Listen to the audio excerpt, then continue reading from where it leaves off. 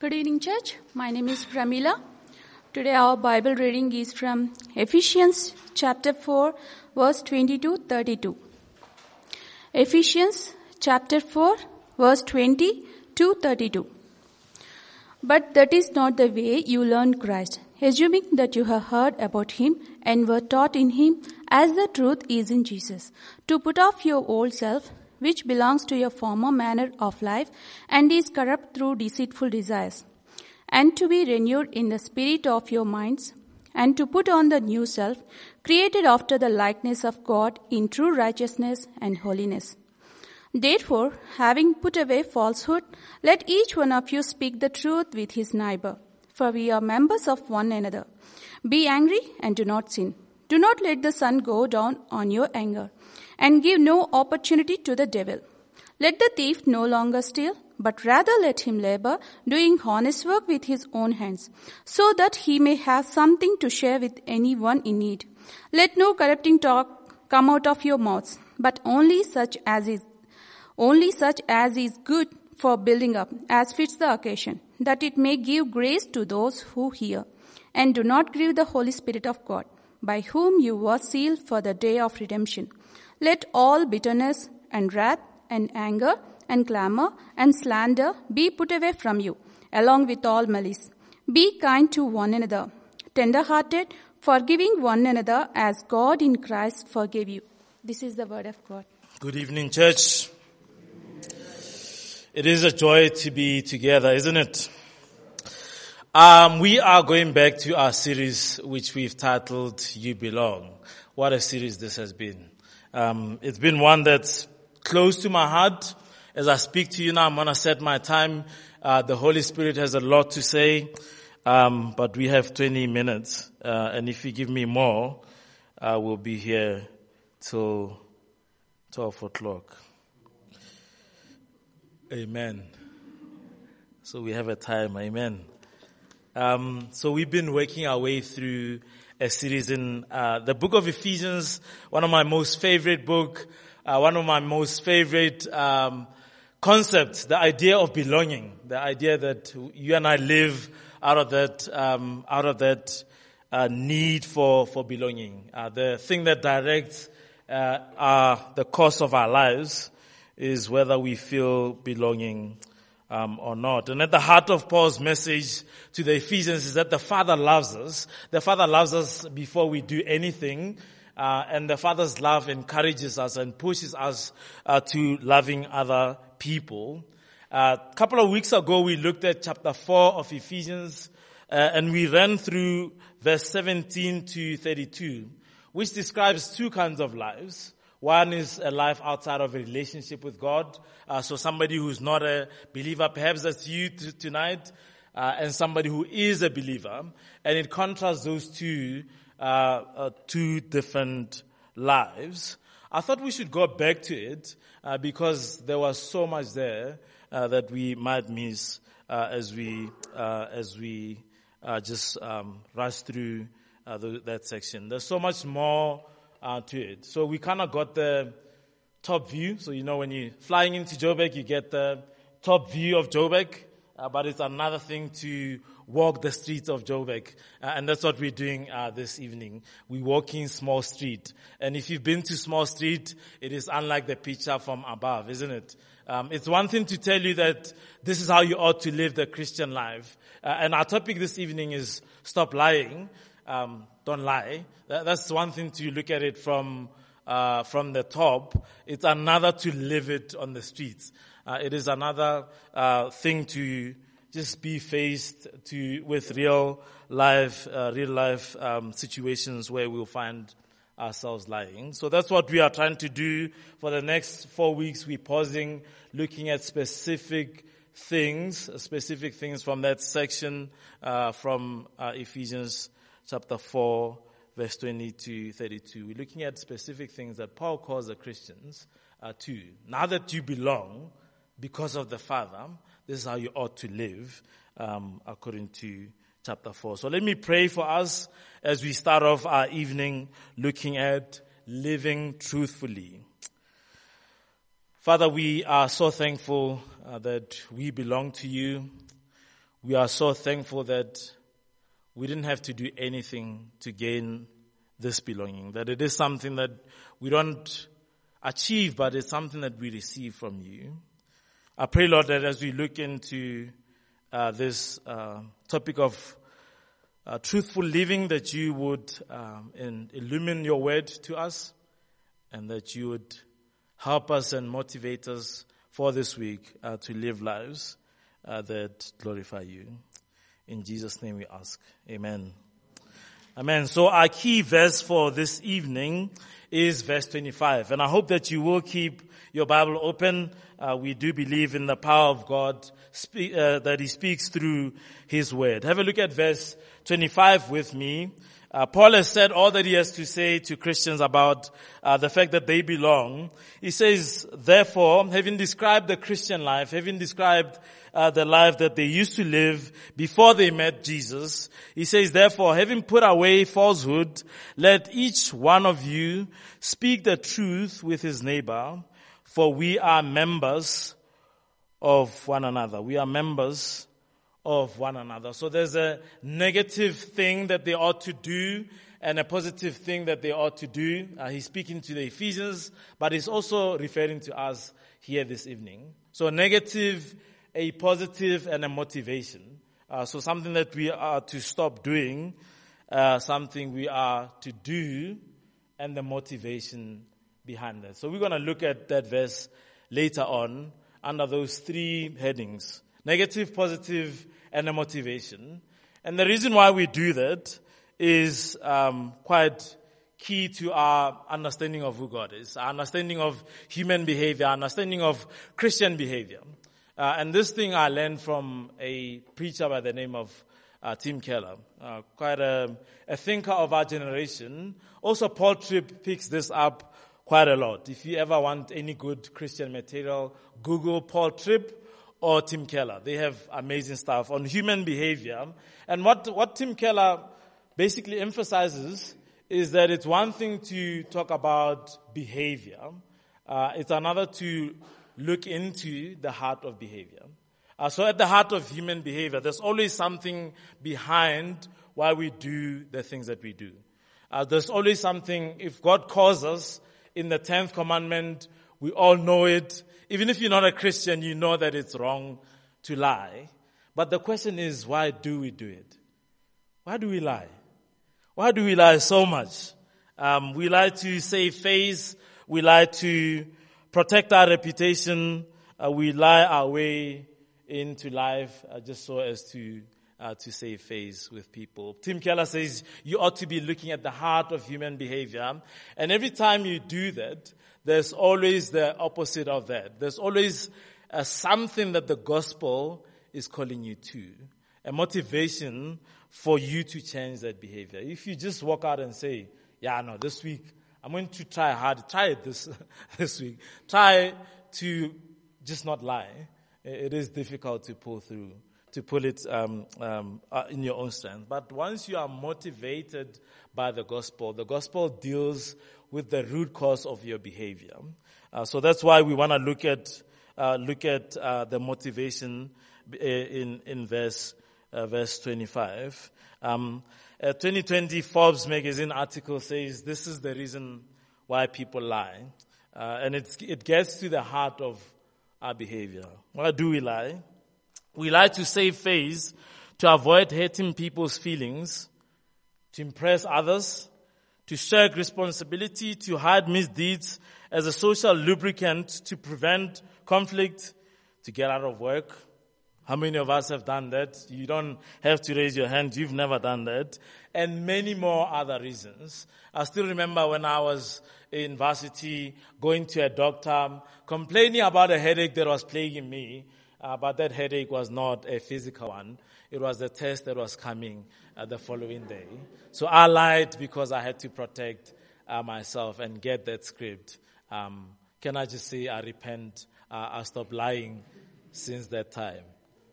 That's not true. That's not true. We continue to lie. I think that doctor soon enough was found out, UJ figured that there were many scripts that were coming from this doctor, and they all came around exam season. I know the students at Focus this evening will never do something like that and lie about a sickness that is not there. We lie, isn't it? And behind every lie, there's a motivation. Another article, a Canadian article on behavior, says we sometimes lie for reasons to protect other people's feelings. It mentions 7 reasons why people lie. So to protect other people's feelings. The second one is out of secrecy. When you don't want people up in your business. This is such a human thing to do, but I think it's more pronounced in the suburbs.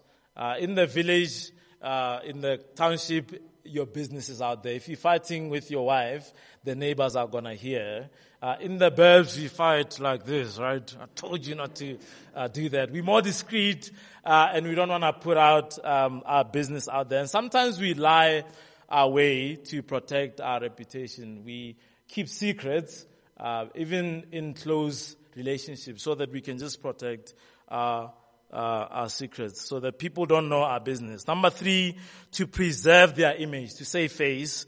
Number 4, to avoid punishment or retaliation. That's what we do, isn't it? That's what children do.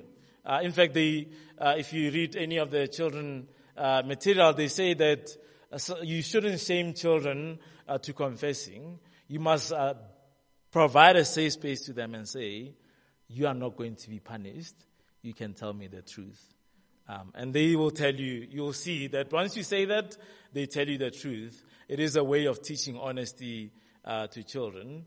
But don't do the thing of bait and switching because they're not going to trust you. So that's what we do. As a child, you do that. But as we grow older, we never outgrow this sort of behavior of avoiding punishment by lying.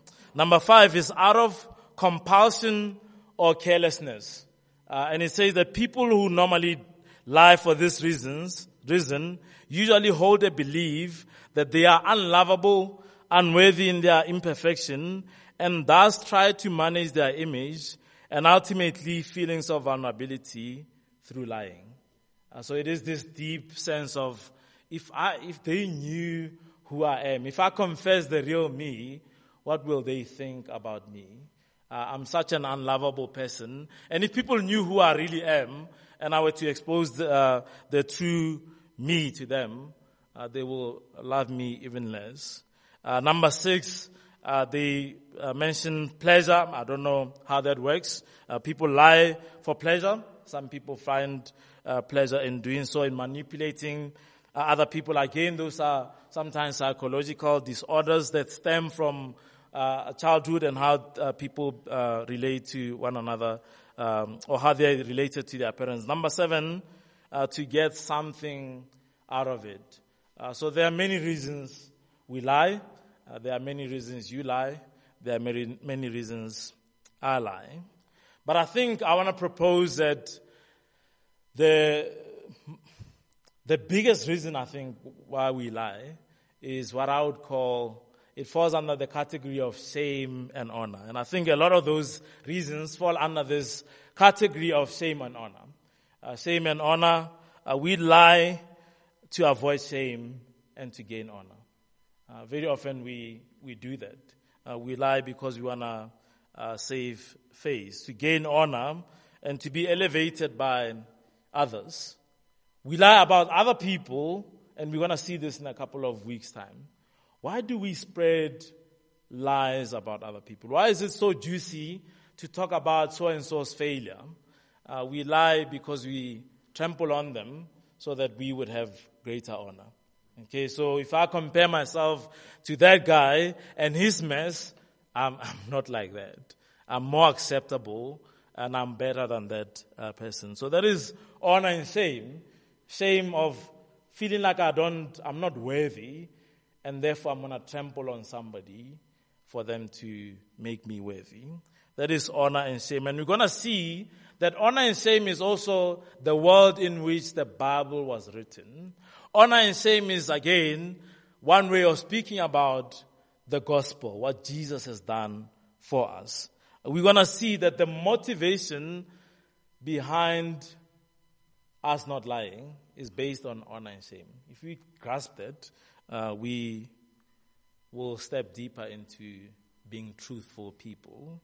To put it in other ways, and this is the summary of our sermon this evening, the more you value other people's opinion of you instead of God's opinion, the more you'll use words as currency to buy face with those people.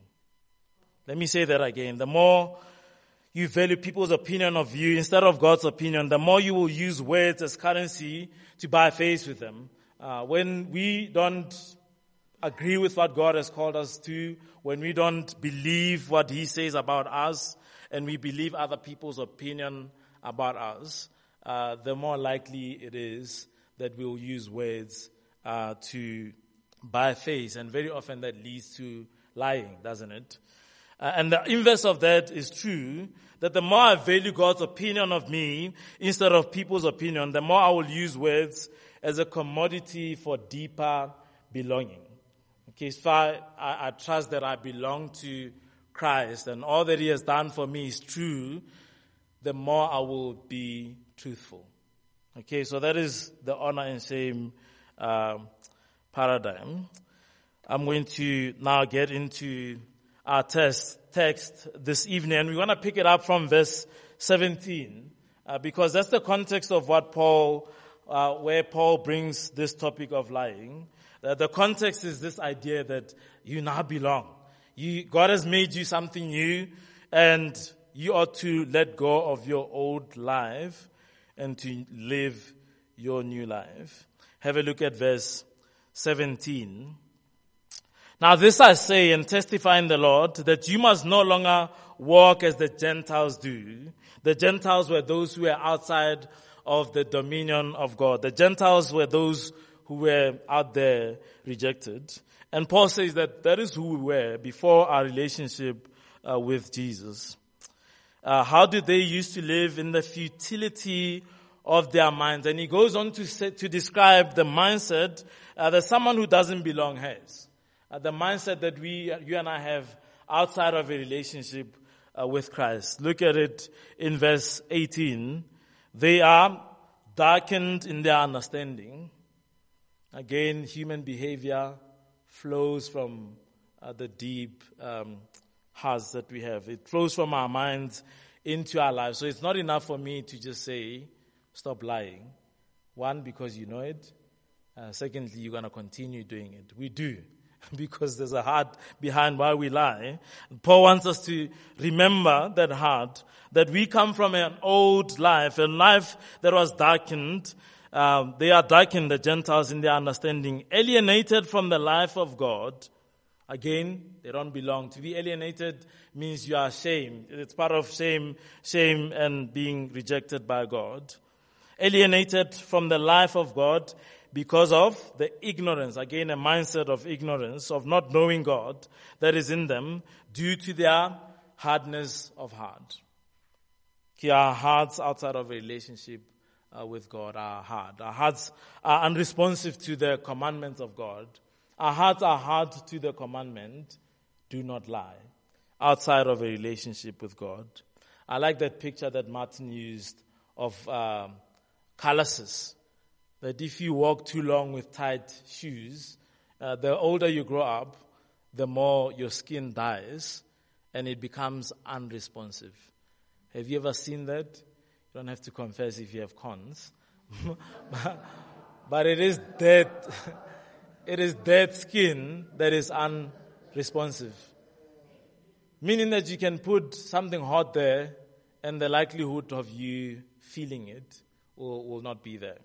That is a life outside of a relationship with God. That God calls you to a life of not lying, but you're just so dead in you to be able to respond to that. That is who you were. If you are a Christian, that's who you were. They have become callous and have given themselves up to sensuality, greedy to practice every kind of impurity. Verse 20, he brings the contrast of who we are. But that is not the way you learned Christ. Again, he employs language that takes us back to our mindset. Verse 21, assuming that you have heard about him and were taught in him, as the truth is in Jesus, to put off your old self, which belongs to your former manner of life and is corrupt through deceitful desires. Verse 23, and to be renewed in the spirit of your mind. So, Christian behavior, for you to start living as a Christian, you need a transformation of the mind. You and I need to be transformed to become who God has made us to be. You are not that guy anymore with a callous heart. You are somebody who's been transformed by Jesus. But the reality is that we still find ourselves trying to live like the old man. You are not that guy anymore, Paul says. Someone say, you are not that guy anymore. That is not the way you land in Christ. You are learned a new way to put off your old self, which belongs to your former manner of life and is corrupt through deceitful desires, and to be renewed in the spirit of your minds. It requires a mind renewal and to put on the new self, created after the likeness of God in true righteousness and holiness. You're not that guy anymore. You're to live a new way. What is this new way? You're to become who you are, to be holy and righteous, just like your Father is. Throughout Ephesians, Paul has been reminding us that God is our Father, and we ought to behave like this Father. And he uses a picture of putting off clothes and putting on new clothes. So that is the Christian life. We're putting off the old self and we're putting on the new way of life. What does that mean? That's such an unusual way of speaking about behavior. What does putting off and putting on mean? Well, we all are wearing clothes this evening. Let me just say that there are two types of people in this world. There is the David kind of people and the black newborn kind of people. When it comes to putting on stuff, okay? If you look at black newborn, if he went to a parents' meeting, they'll be like, yeah, who's that cool dad? If you looked at me, I think you can see I gave up on being cool a long time ago. He doesn't try to be cool, he just is. Okay? But you can see that there's intentionality in the way that he's dressed. He took time to think about how he's dressed. I think all of us take time to think about how we dress, isn't it? For some of us, it's just you look at the weather, you look at your wardrobe, and what will make sense, and then you step out. For him, it's like, no, it has to match symmetry and all of that. But there's intentionality in how we dress, isn't it? And Paul says there should be intentionality in how you live as a Christian. There should be an intentional way as you step out of your house to put on this new self and to say that this is who I am now. I belong to God. Therefore, I should behave in a way that shows that I belong to God. In other words, you ought to put on behavior. You ought to intentionally put on new behavior. This is something that you intentionally do, and this is something that you intentionally make part of who you are. Okay, so this is part of who you are now. Should be part of who you are. And there's a reason why Paul does that, because you cannot just stop lying. You cannot just stop lying. There has to be a motivation for that.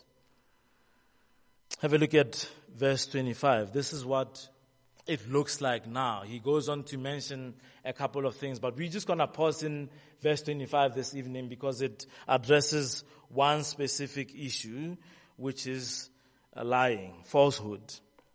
Therefore, having put away falsehood, let each of you speak the truth with his neighbor, for we are members of one another. Firstly, the negative is because we are who we are, we ought to put on, intentionally make truth part of who we are. Because you are somebody who now belongs to God, the God of truth, you ought to embody truth in your own life in the same way that you're not going to step out without clothes out of your house. You ought to make truth part of who you are. Put it on and put off lying, which is the negative that we're going to see in a minute. Having put away falsehood from you. That is the negative side of things. One lawyer said, honesty is more than not lying. It is telling the truth. It is truth speaking, truth living, and truth loving. So because you are who you are, you ought to be putting away falsehood. You ought to stop embodying your old life of lying. The positive, let each of you speak the truth with his neighbor. Paul goes again to talk about behavior that embodies, behavior that motivates unity. Think about lying for a minute. What does it do to the fabric of society? Lying destroys society, doesn't it? There's a story of a king who, I think it was a XIII king, who made a feast for his people, and he slaughtered many cattle, but he did something weird. He took the tongue from all of the cattle and made a tongue stew for his people, and then he fed them the tongue. And once they had eaten, I think it was probably starters. We don't have starters in the XIII culture, but here we go. Once they had eaten, he got up to speak to the people in a loud voice because they didn't have mics and said, "My people, the tongue has created so many problems. The tongue has destroyed nations. The tongue has destroyed families. But the thing with the tongue is that it doesn't only destroy, it can build societies. When we use words as a commodity for unity, we are more drawn towards telling the truth because we know that truth is the thing that brings together communities. Don't you hate people who lie? Don't you hate people who lie? Or you might be thinking, wow, that's me. Why do we do that? Because it goes against relationship. Lies can destroy relationships. How many relationships have ended because of lies? Lies work against true belonging. And so Paul says this word from God, that we ought to, as a new people who belong, in chapter 4, he says, I therefore, a prisoner for the Lord, urge you to walk in a manner that is worthy of the calling which you have received, with all humility, gentleness, with patience, bearing with one another in love, behave as if you belong, because you do truly belong, eager to maintain the unity of the Spirit in the bond of peace. He says we ought to behave in a way that promotes unity, and part of that means embodying the truth and showing up as people who not only, and we're going to see in a couple of weeks, okay, so we can lie about ourselves, and I think tonight we're primarily speaking about lie that concern us, but we can lie about others. Either way, however we do it, lying destroys the fabric of human society. We've lived it. We hate it when other people do it. Paul says, therefore, embody this new way of life. Promote unity by using words as a commodity towards that end.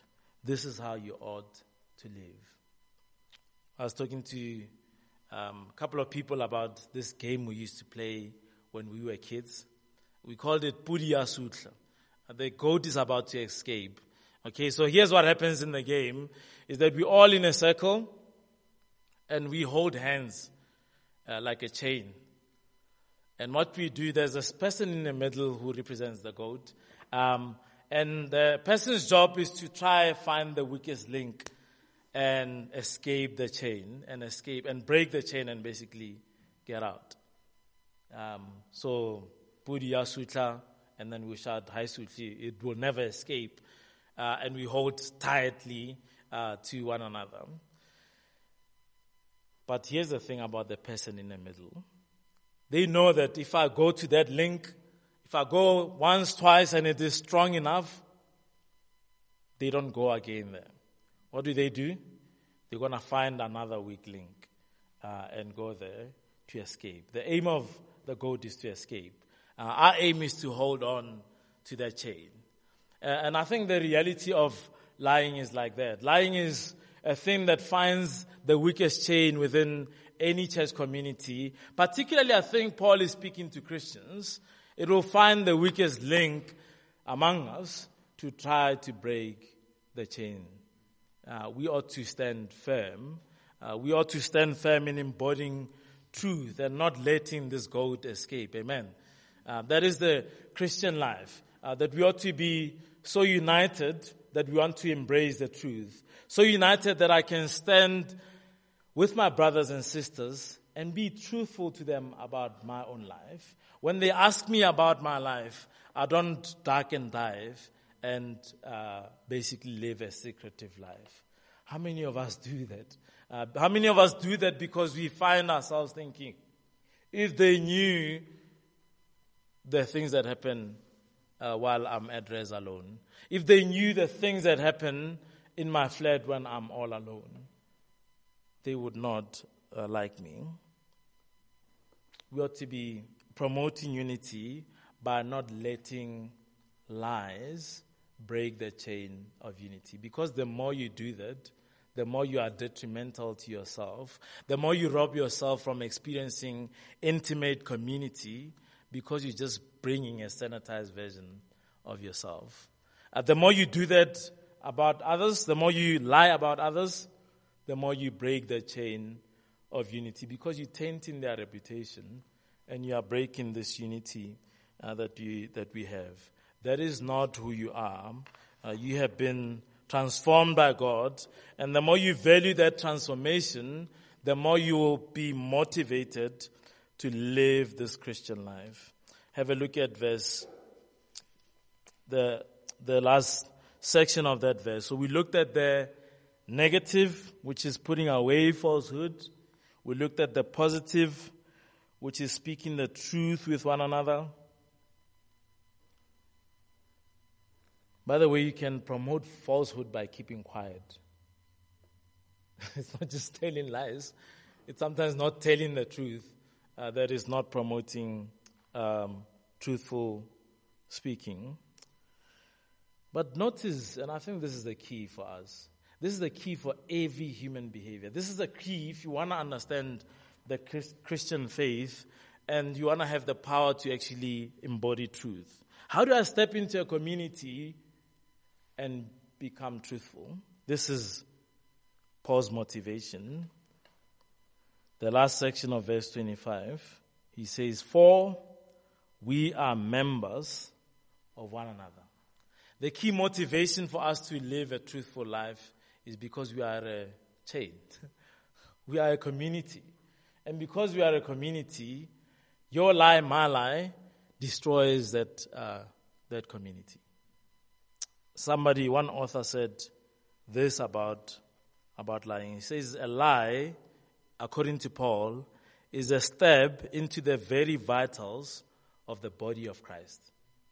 In other words, if I lie, it's as if you take a Rambo knife, you know those ones that they sell at Chinatown, and you stab yourself on the thigh. Can you imagine doing that? Or you stab yourself in your vital organ, your heart. Why would you do that? Why would you do that? And basically Paul reminds us that because we belong to this community called the church, we don't want to, because we are members of one another, we are more freed to not do that. And we are freed to live truthful lives. Because if we do the opposite, it destroys the community. The more we value God's opinion of us instead of people's opinion, the more we will use word as a commodity for this deeper belonging. If we understand that we belong to God, if we understand that He has taken our shame away from us, if we understand that He has lifted us up in honor, who do you need to impress if the God of the universe is impressed when He looks at you? Who do you need to impress if the God of the universe took upon Himself the shame and the guilt of your life? Who do you need to impress? Well, nobody. I just came up with this, and it's a graph that describes honor and shame. And as you listen to it, listen to the work of Christ in it. Okay, so Christ took away our shame and bestowed honor on us.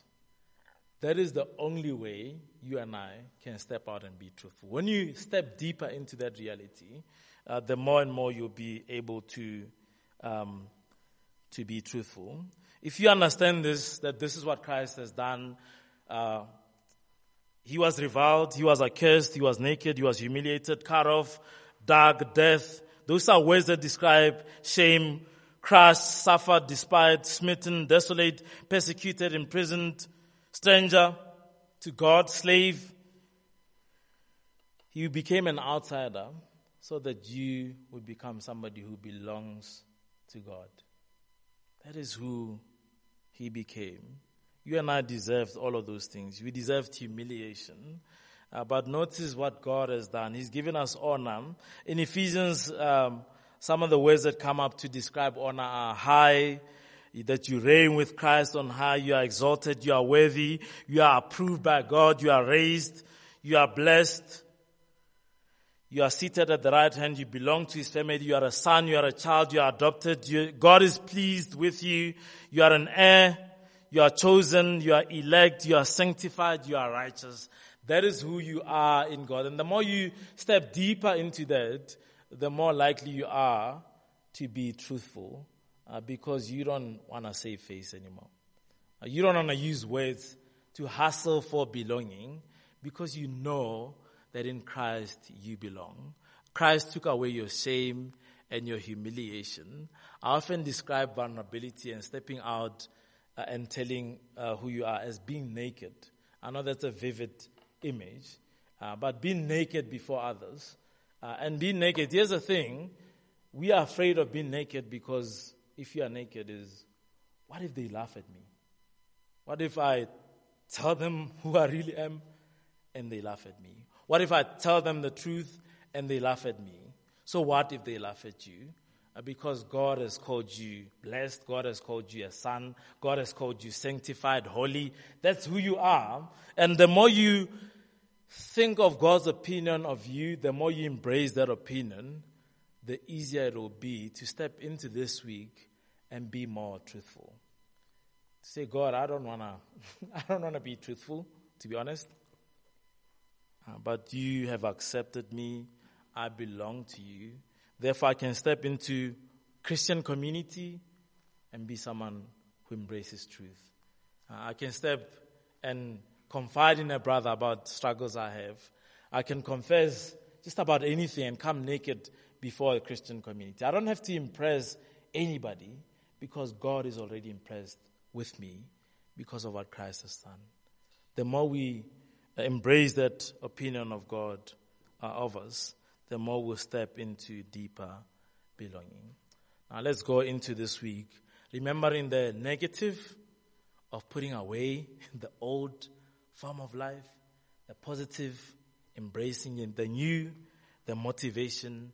We belong to God's family. Amen. Let me pray for us. Father, we thank you so much that as we read your word, we see many instances of you calling us to yourself. We see many instances of Christ having done all the work. Lord, we remember our former state. We remember that outside of a relationship with you, we were dead, Lord. We were unresponsive to you. We were alienated from you. We remember the work on the cross, that because of what Jesus has done, we can be embraced forgiven, and brought into a family. And because we belong to this family, I pray, Lord, that you make us more and more people who tell the truth. Make us people who embrace truth as part of our everyday lives.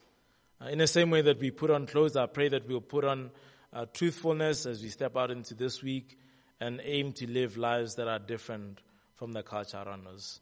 Unless you do that work in us, we will always try to hustle for this belonging. So please remind us of how deeply and truly we belong to you.